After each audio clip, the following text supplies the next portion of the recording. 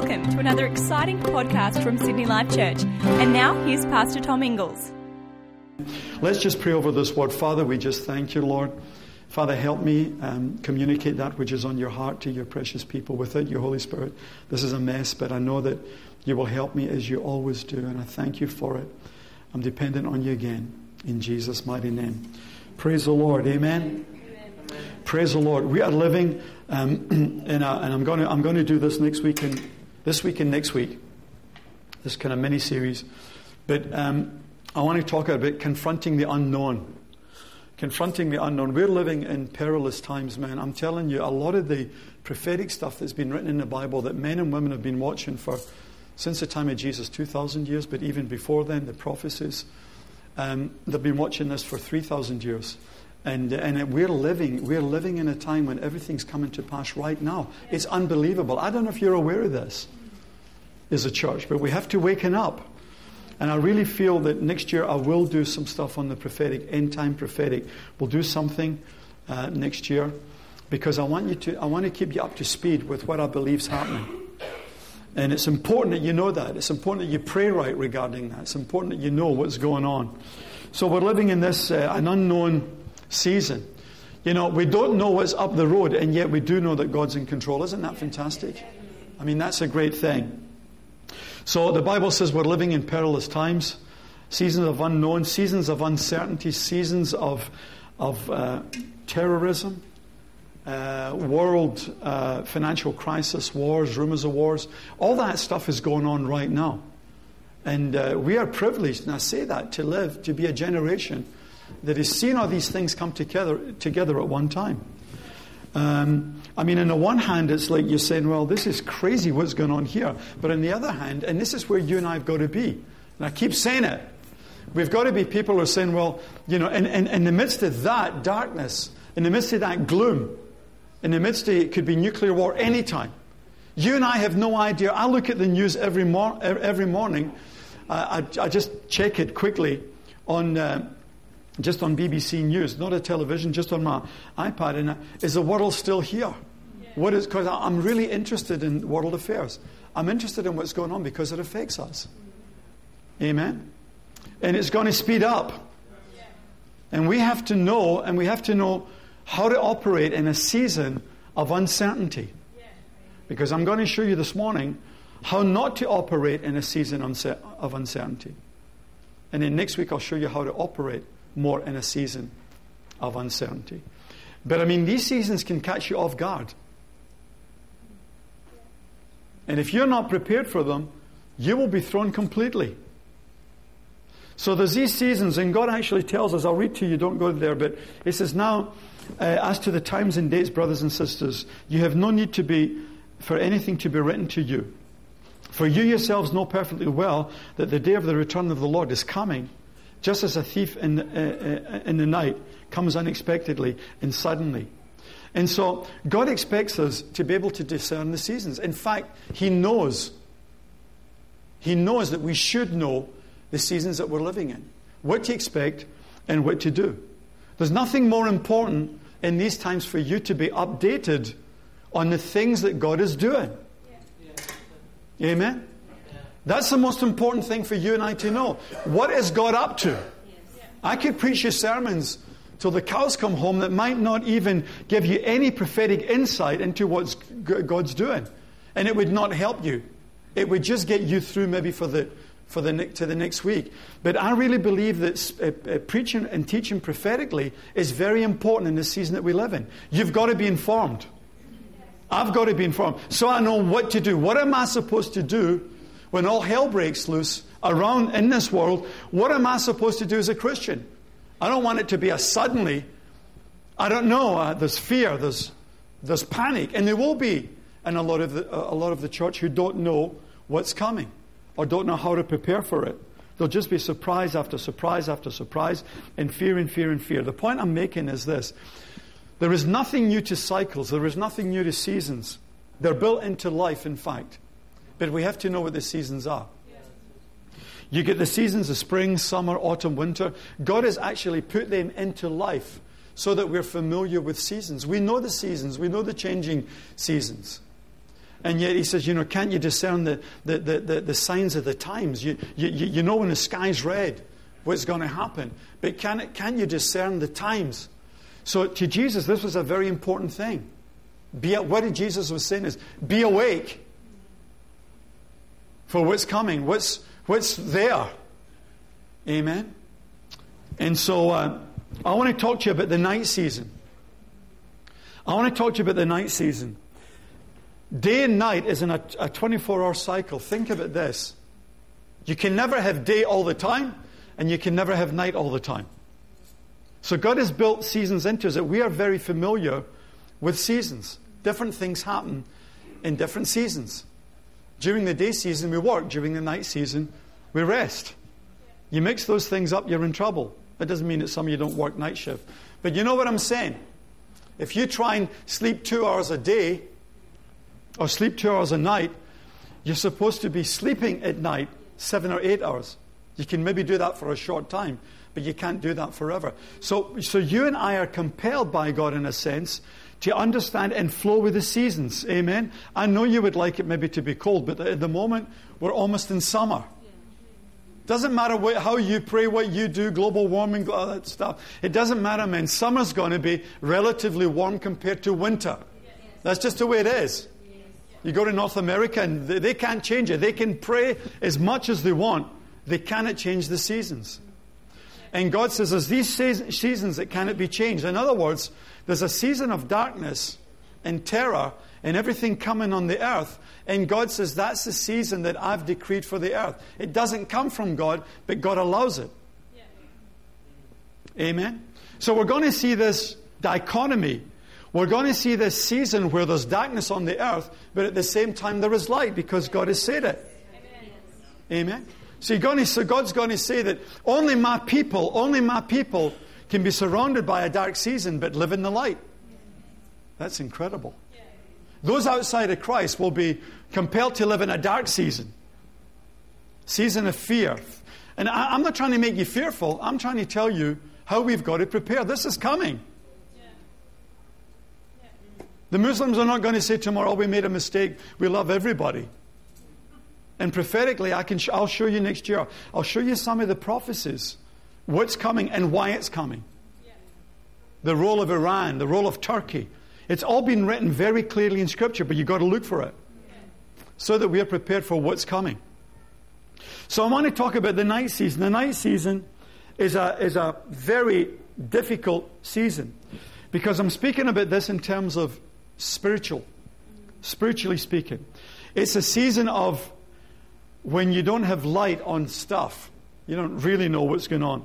You don't understand. You're a little bit uncertain. You might feel scared. It's a time of uncertainty, unfamiliarity. Sometimes it's a season where you feel this is unjust, this is unfair, unreasonable, uncommon, unbelievable, unknown. And I want to show you how not to cope with this because there's an incredible story in the Bible of one of God's most powerful prophets ever who actually did not know how to deal with a season, an unknown season. It's very powerful. And I want you to turn in your Bibles to 1 Kings chapter 19. Would you go there? 1 Kings chapter 19, you're going to see this. Because it shows you that even the most powerful of men can be caught unawares in an unknown season. You cannot afford to be caught in an unknown season. Guys, this is the time to increase everything that you know is of God. Come on now. This is the time. This is the season for it. Because the night season is upon us. This is the season when attack will come. But you've got to be ready for it. Amen? And sometimes you say, how is it possible that I can be... Well, I'll come to this. I don't want to preempt my sermon. But you might say, how is it possible that this is going on, but yet this is going on? Because there's darkness and light operating at the same time. How can it be possible? Some Christians want to just bathe in the light all the time and be glory, hallelujah, and everything. Guys, we have to be careful. We cannot preach messages that's going to just build you up all the time, and we have to build you up. I want to believe that my messages build you up, but I want to be honest as well. I don't want as a pastor, you'll go to heaven and say, I sat under that man's ministry for years, but he never taught me what was coming. All he taught me was this and that, and woo, everything's great. And I believe in that. I believe in prosperity. I believe in divine health. But I also believe that there's times coming when we will have to be strong. I spoke to those leaders last week and I says, well, they weren't all leaders. Some of them were leaders. But I said this, what is God is saying right now is to mature the church. Get us ready so that we're strong in the Lord and in the power of His might. Be strong in the Lord and in the power of His might. Thanks for your enthusiasm this morning. But can you sense what I'm saying is true? I know that you know what I'm saying is true. A mature church. So anyway, there's this guy here. His name is Elijah. One of the greatest prophets. Probably the greatest Old Testament prophet that ever lived.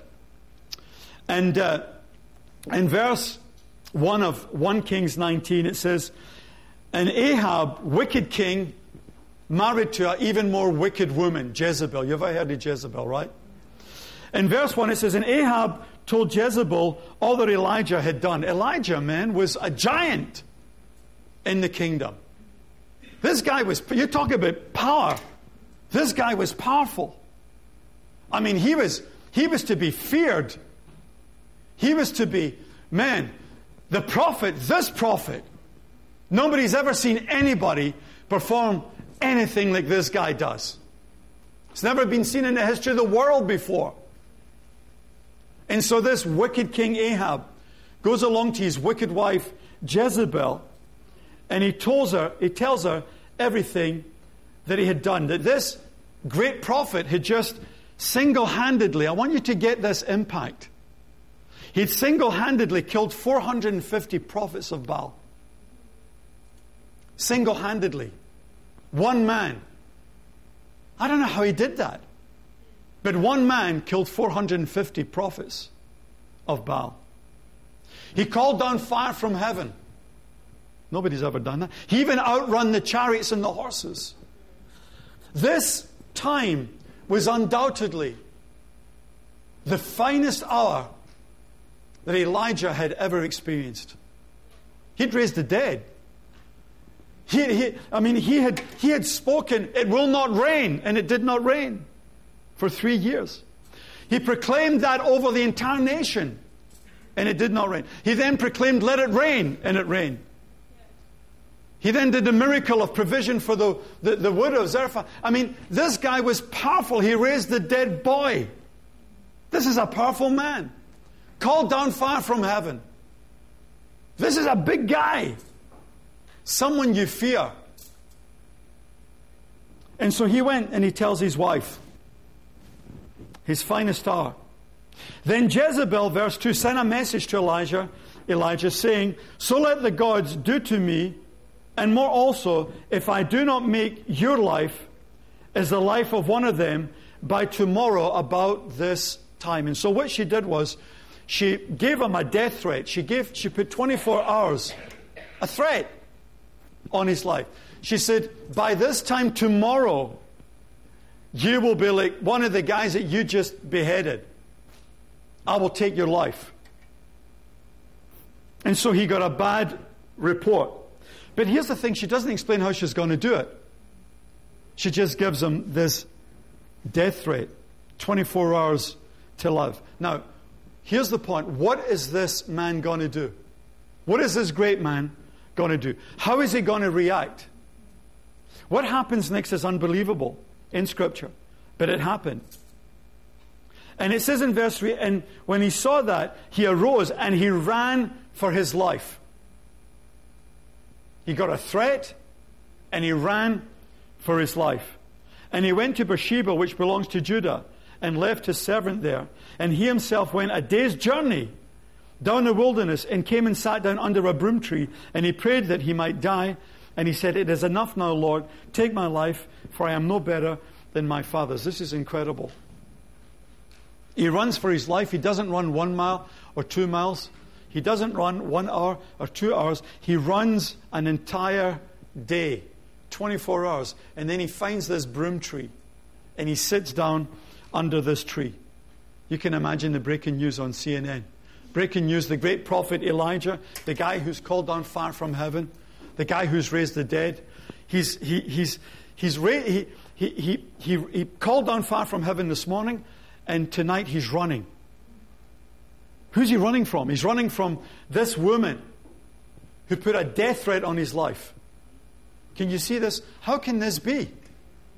How can this great man, this powerful man, this man who could hear from God, this man who could speak like God, now be running from a death threat? How can it happen? It's incredible. He was even sitting there contemplating suicide. He says, God, it's enough. I mean, from a threat. Killed 450 prophets in the morning, and there next day he's sitting under a broom tree saying to God, God, it's enough. I can't take it anymore.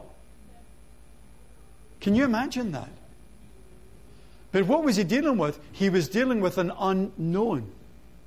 She did not tell him how he was going to die. It wasn't like he was in chains and she had a big sword next to his throat.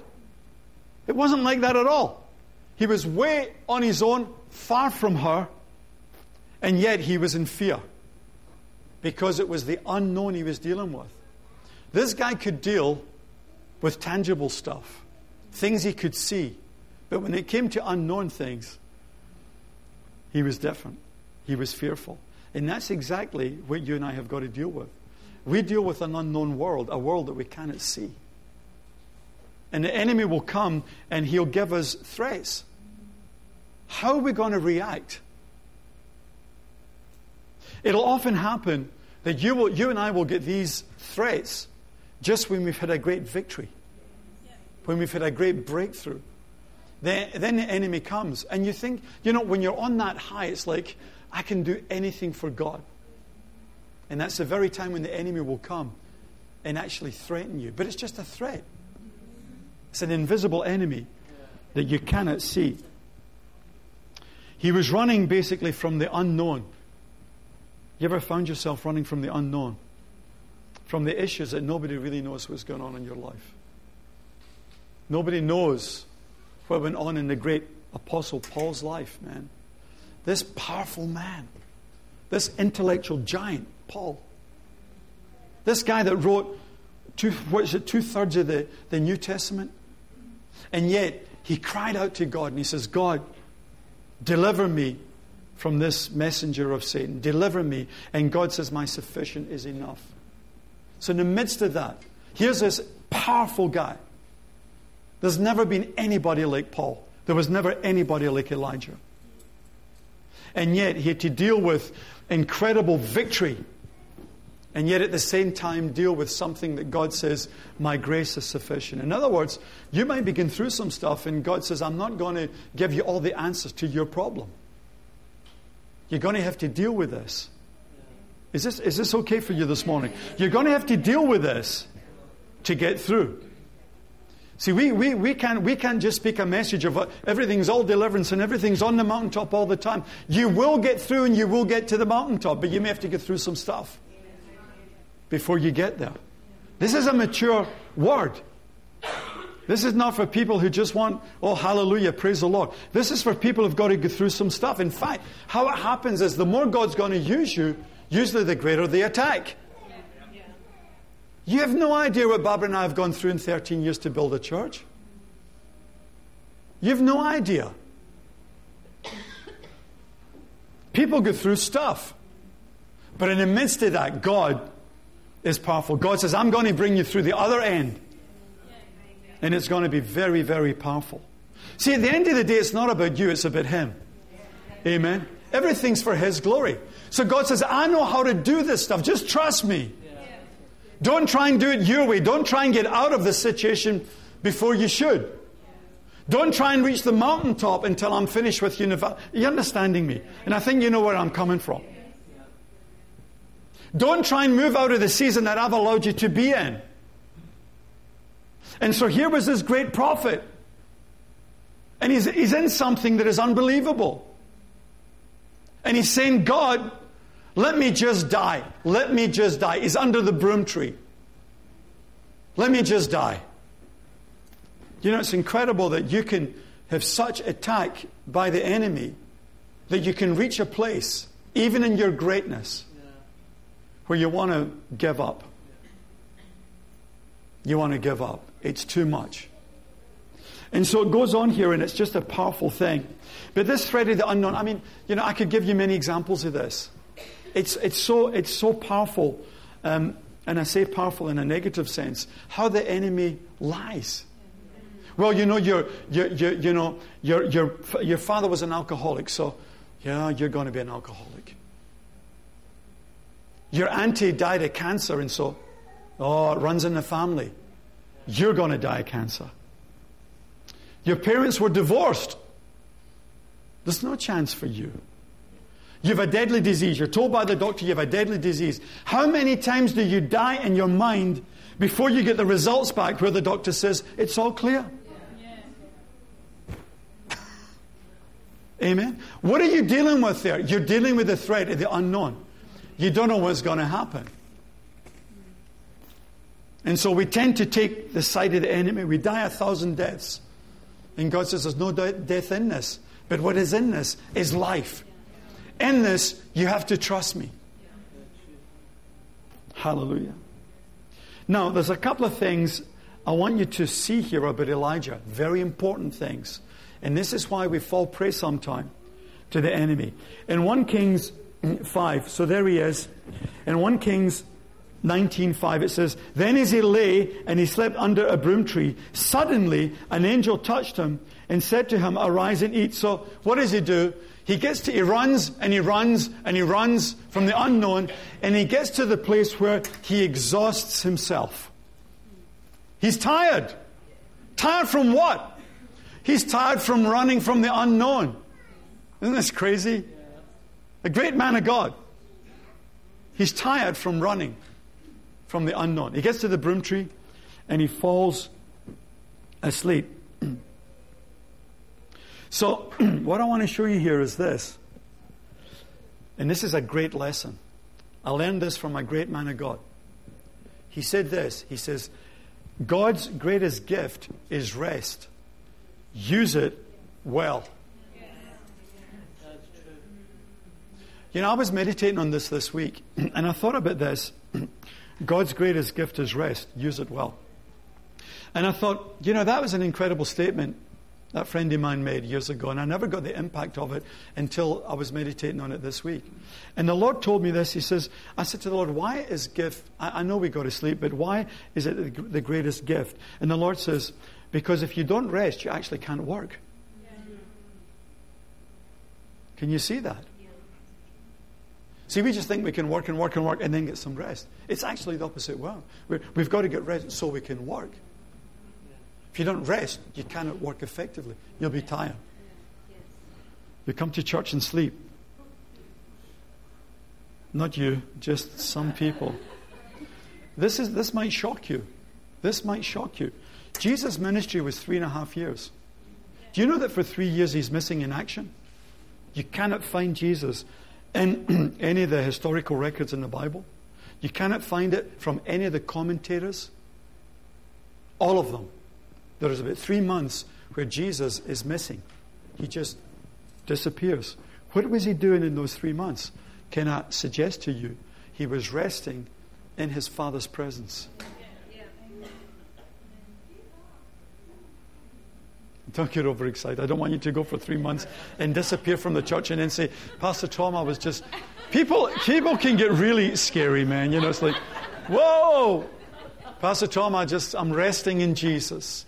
All's good. Everything's good, but I'm resting in the Lord. Oh, I'm having such a... Whoa! And I say, shut up. Just get to church, man, and get a life.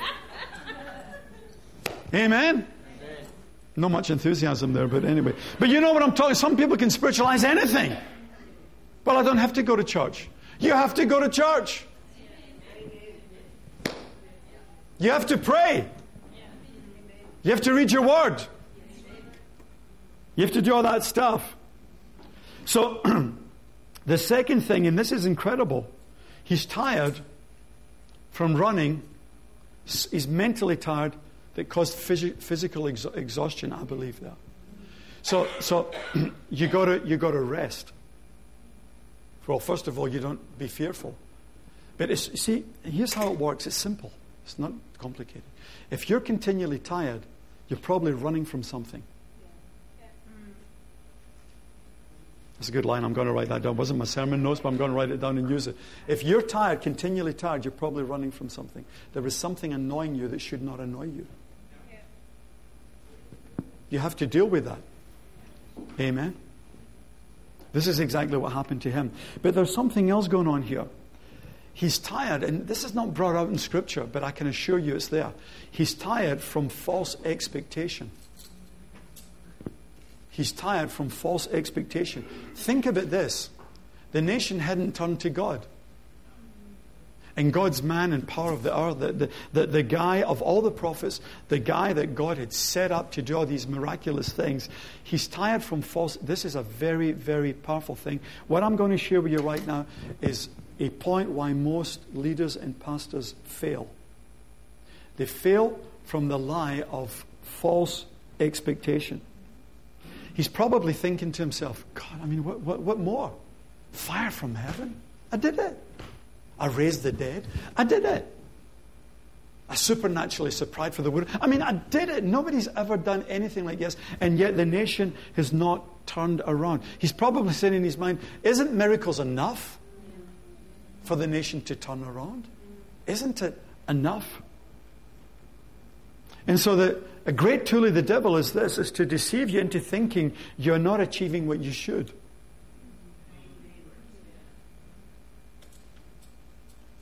That you're a failure. But in fact, here's how you can measure if you're not a failure. If you keep doing what God told you to do, then you're a success. Yeah. Somebody help me here. Yeah. Amen. You keep doing what God told you to do, then you're a success. Yeah. Yeah. Yes. Amen. How are you going to measure failure and success? Well, are you doing what God's telling you to do? Yeah. What are you doing in this season? I'm a good housewife. I'm a good mother. I'm a good father. I'm a good whatever. Then you're a success. Don't try and look for results from man, because there may be seasons where you don't get any results.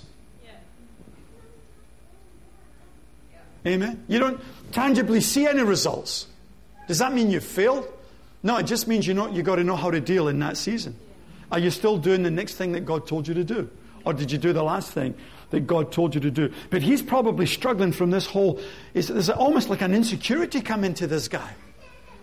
You can see that. I mean, 1 minute he's in the sunshine, and the next minute he's in the darkness.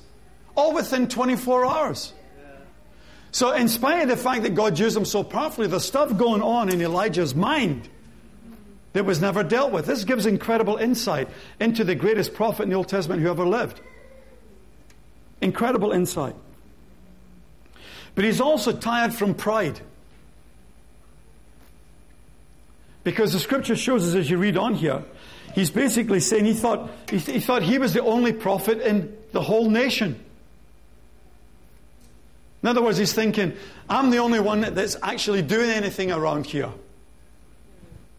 I'm the only prophet that's got fire from heaven. Where's these other guys? Nobody else has raised the dead. I'm the guy who's raised the dead. So he's struggling from pride as well. And God says, wait a minute, let's put things in perspective here. He says, I've already reserved 7,000 prophets. Your prophet 7,001. Wow. But he thought that he was the only one. Anyway, it goes on, and in verse 5 it says, then as he lay and he slept under the broom tree, suddenly an angel touched him and said to him, arise and eat. And he looked, and there by his head, I love this, was a cake. This is a beautiful picture. Baked on coals and a jar of water. So he ate and he drank and he lay down again. Get this picture here. The guy is hungry and he's tired. And the angel comes and he gives him a hot cookie. The angel must have known that he liked hot cakes. Amen? And he obviously loved water. Or he needed water.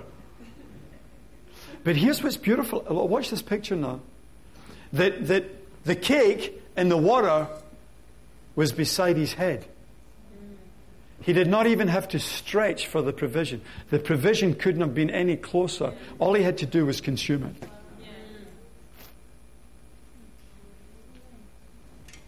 Amen. Your provision is right there. Isn't that incredible?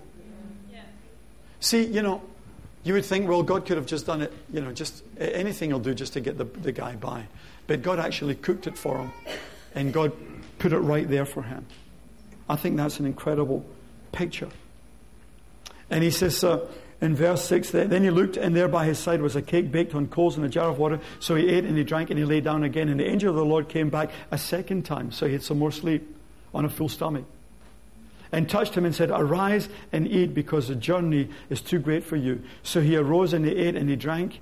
And he went in the strength of that food 40 days and 40 nights, etc., etc. So the point I'm making here is this. I'm going to bring it to a close here. The point is this, that the night season is a very, very difficult season. We can take a lot from this. We can take a lot of warning from this, and we can take a lot of strength from this. The warning we can take from this is that you can be in one place one day, in another place another day. You can go from here to here. So how then do you deal with sudden dramatic change in season? Because it might come. Amen? How do you deal with that? The way you deal with that is that you keep a constant middle place where you're never, ever low on the Word, low on prayer, low on worship, low on intimacy. You keep that place, you keep that there all the time. So that when the night comes, when the threat comes, and I'm not, don't get me wrong, I'm not saying that this is a personal thing that you're going to, I'm talking about globally, I'm talking generically what's going on in the world. Because a lot of Christians who are not strengthened and ready for this are going to get very fearful and they will fall away. So how are you going to be prepared for this? How is you and I going to be prepared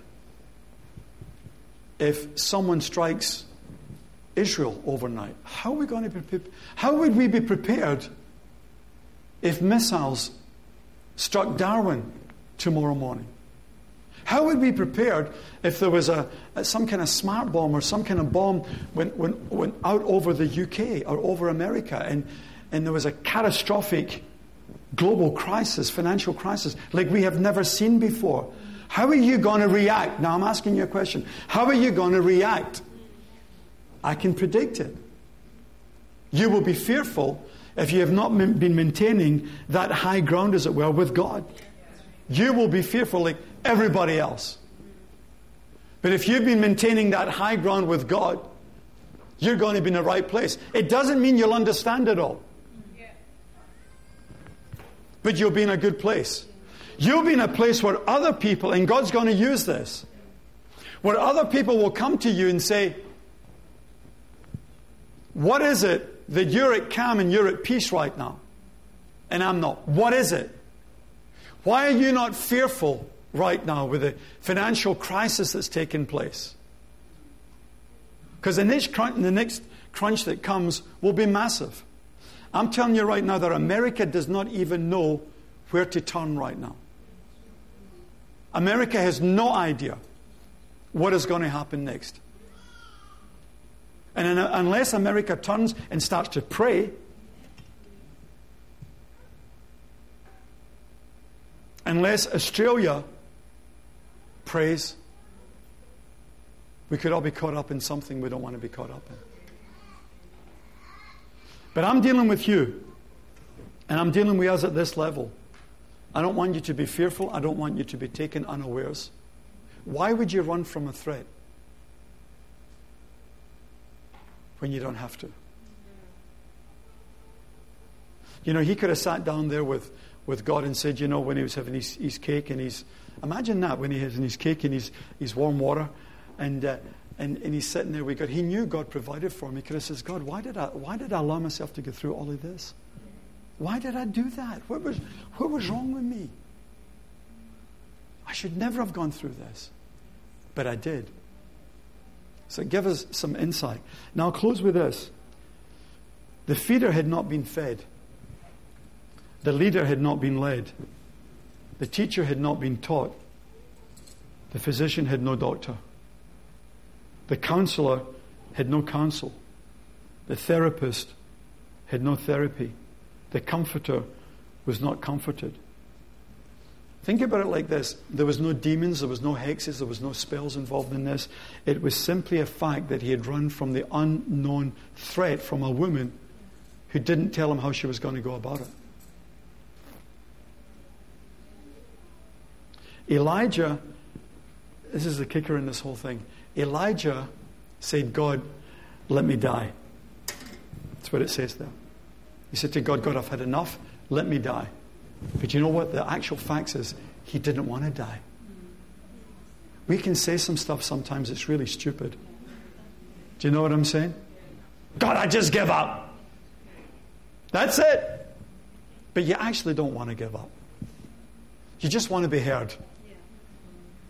Isn't that true? You just want to be heard. If he really wanted to die, he could have walked back to Jezebel.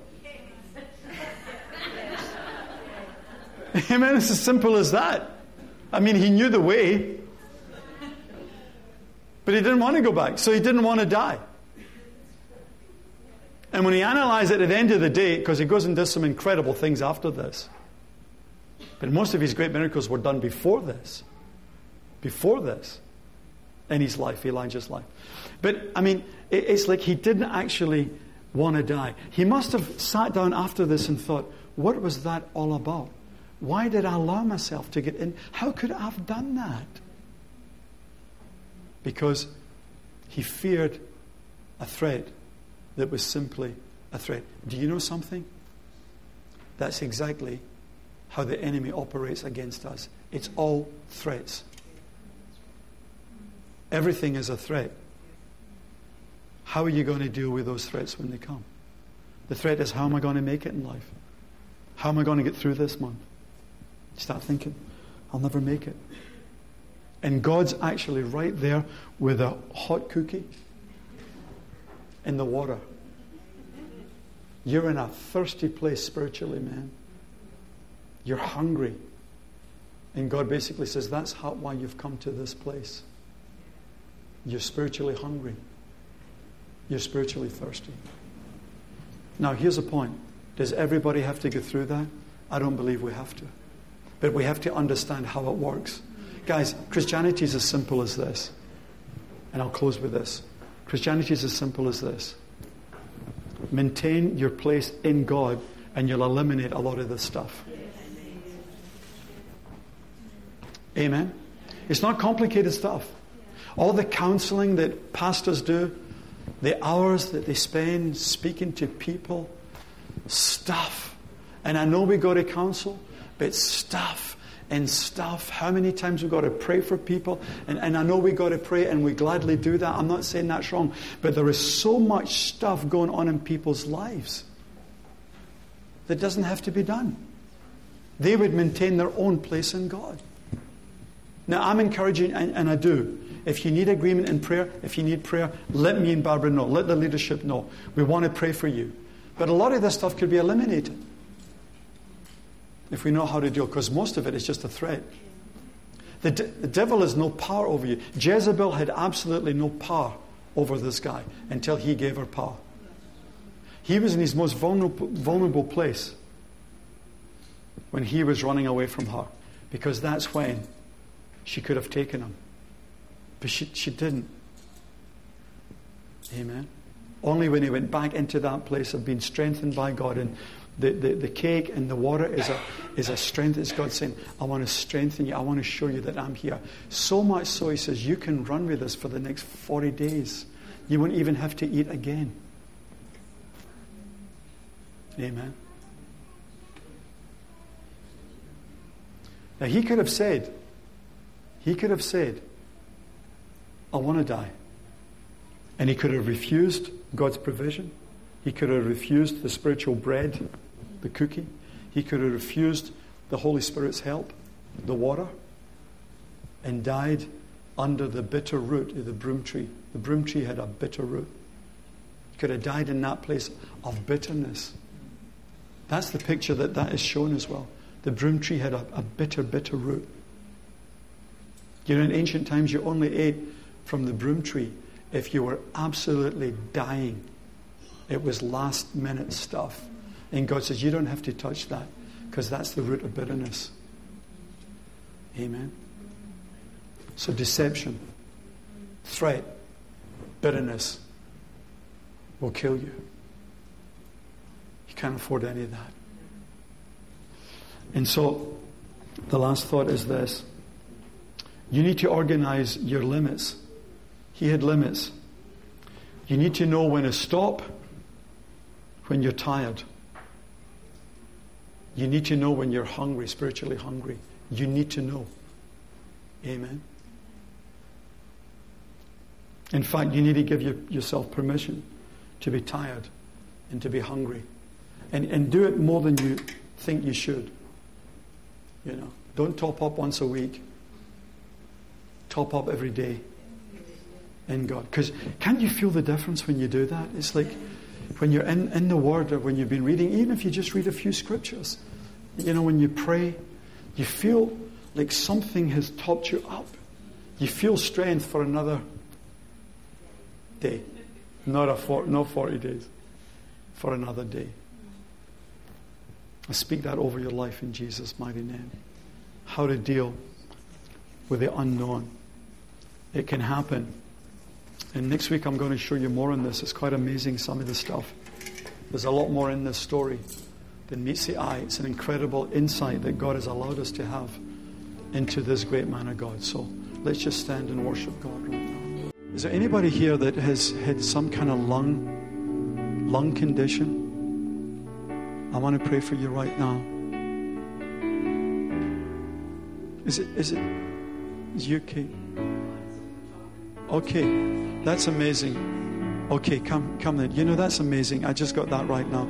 But, you know, downstairs this morning I heard you coughing and I didn't like it, but I forgot all about it. I forgot all about it.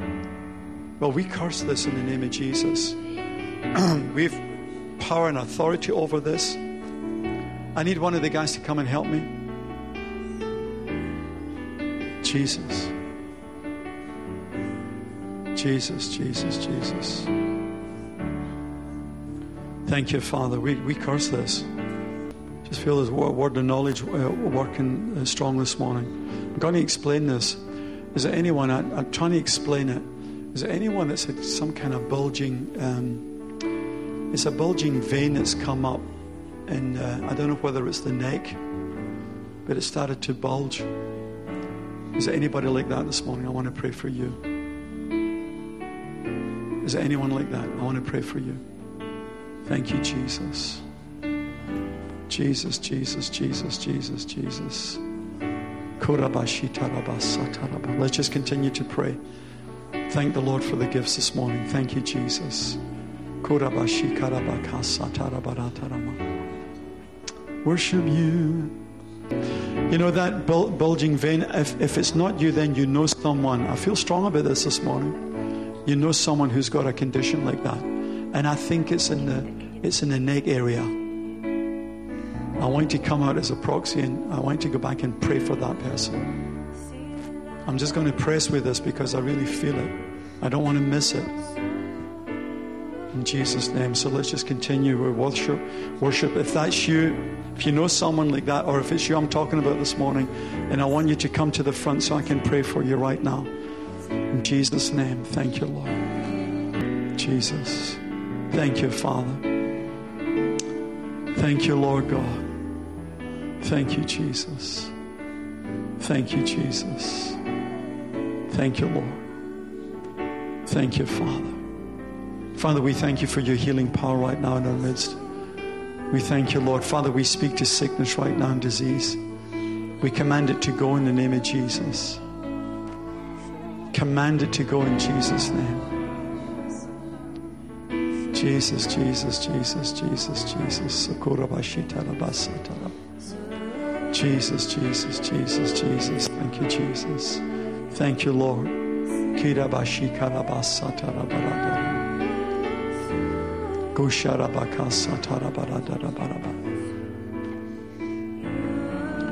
you, Jesus.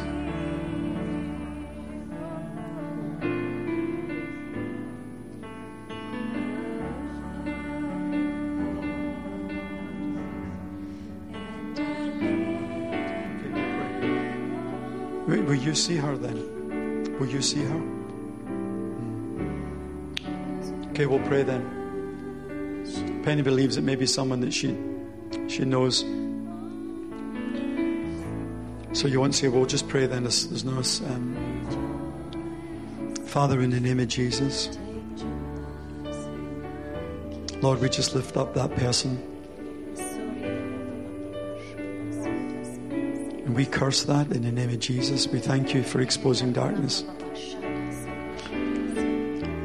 I don't want to mention the name, but I know this person. I know this person well.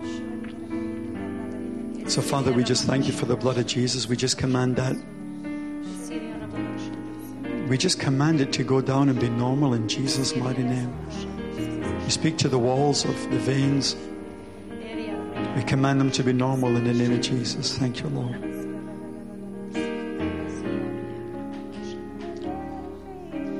Is there such a thing as a dry eye? Yes. Dry eye. Is anybody struggling with dry eye? Is it you? You get it all the time. Come on, we'll pray for you. Okay, that's fine. Just a one eye, Lindsay. Okay, we'll pray. Just let it's a right eye. Father, in the name of Jesus, we curse this thing right now and we thank you for healing, Father. Father, you're the healer. And we curse it. We command it to be right. In Jesus' mighty name. Thank you, Jesus. It's good. Just receive it. Thank you, Jesus. Come on, let's just thank the Lord. Amen.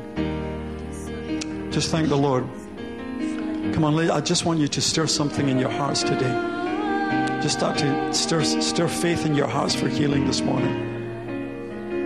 Thank you, Lord. Jesus, Jesus. Start to pray in the Spirit this morning.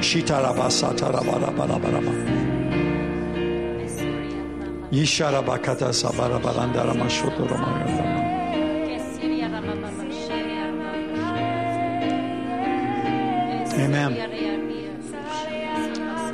Okay, is there anyone here had some kind of facial injury? I don't know if it was a fall some years ago. It's kind of up in the cheekbone area. I don't know if that was kind of the source of it, but the pain has been all over. I want to pray for that person. Facial. Ian. Anybody else? Anybody else? Okay. We curse that. Ian.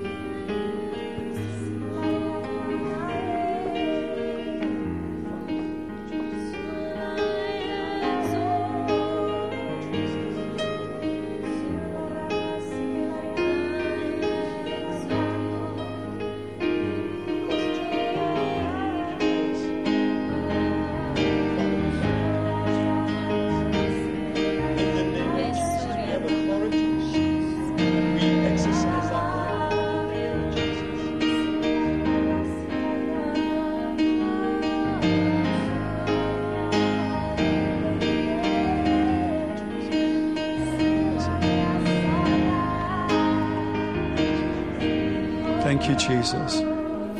Thank you, Jesus. Thank you, Jesus. Thank you, Jesus. Let's just continue to pray. Thank you, Jesus. I was just going to go with this morning. Does anybody get up? It's I don't know if it's vertigo, but it's like incredibly just almost instantaneously feeling a blackout, and then it comes back. It just comes and goes, and it affects you. It affects you standing. I want to pray for that person. I don't know if I'm explaining it properly, but it affects your balance, and is it you, Judy? Can you describe it to me? Did you? Oh, wow. Okay, that's exactly then what we got. That's exactly what we got then. Praise God. Thank you. Let's just pray, because that condition is exactly what she Father, Jesus, Father,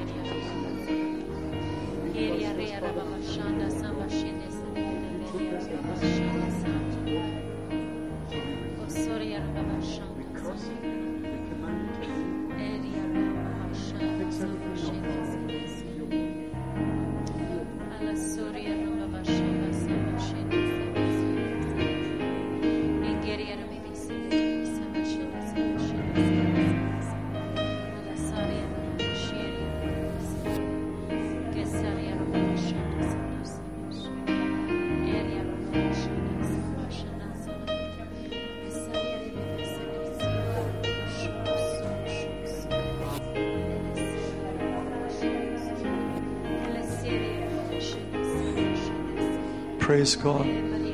Praise God. Thank you, Jesus. Thank you, Jesus. Thank you, Jesus. Let's just thank God. Thank you, Jesus. Thank you, Jesus. Thank you, Jesus. Thank you, Lord God. Thank you for your healing power. Lord, we give you thanks for healing, delivering, and setting free. Thank you, Lord, you're the healer. You're the healer, Lord Jesus. We are powerless, but the Holy Spirit can touch, transform, and change lives. Thank you, Father. Thank you so much, Lord. Just look to the Lord this morning. We're going to pray just now for others. Oh, Lord God. Father, we give you praise this morning. Thank you, Lord. You've begun a work in our lives, and you will perform it until the day of Jesus Christ. He has begun a good work in you, will perform it until the day of Jesus Christ. That God has begun something, and He's not going to stop. For those who are thirsty, those who are hungry, those who will not submit to threats, in the mighty name of Jesus. Thank you, Lord. This has been another podcast from Sydney Life Church. For more teaching and resources, please head to our website, sydneylifechurch.com.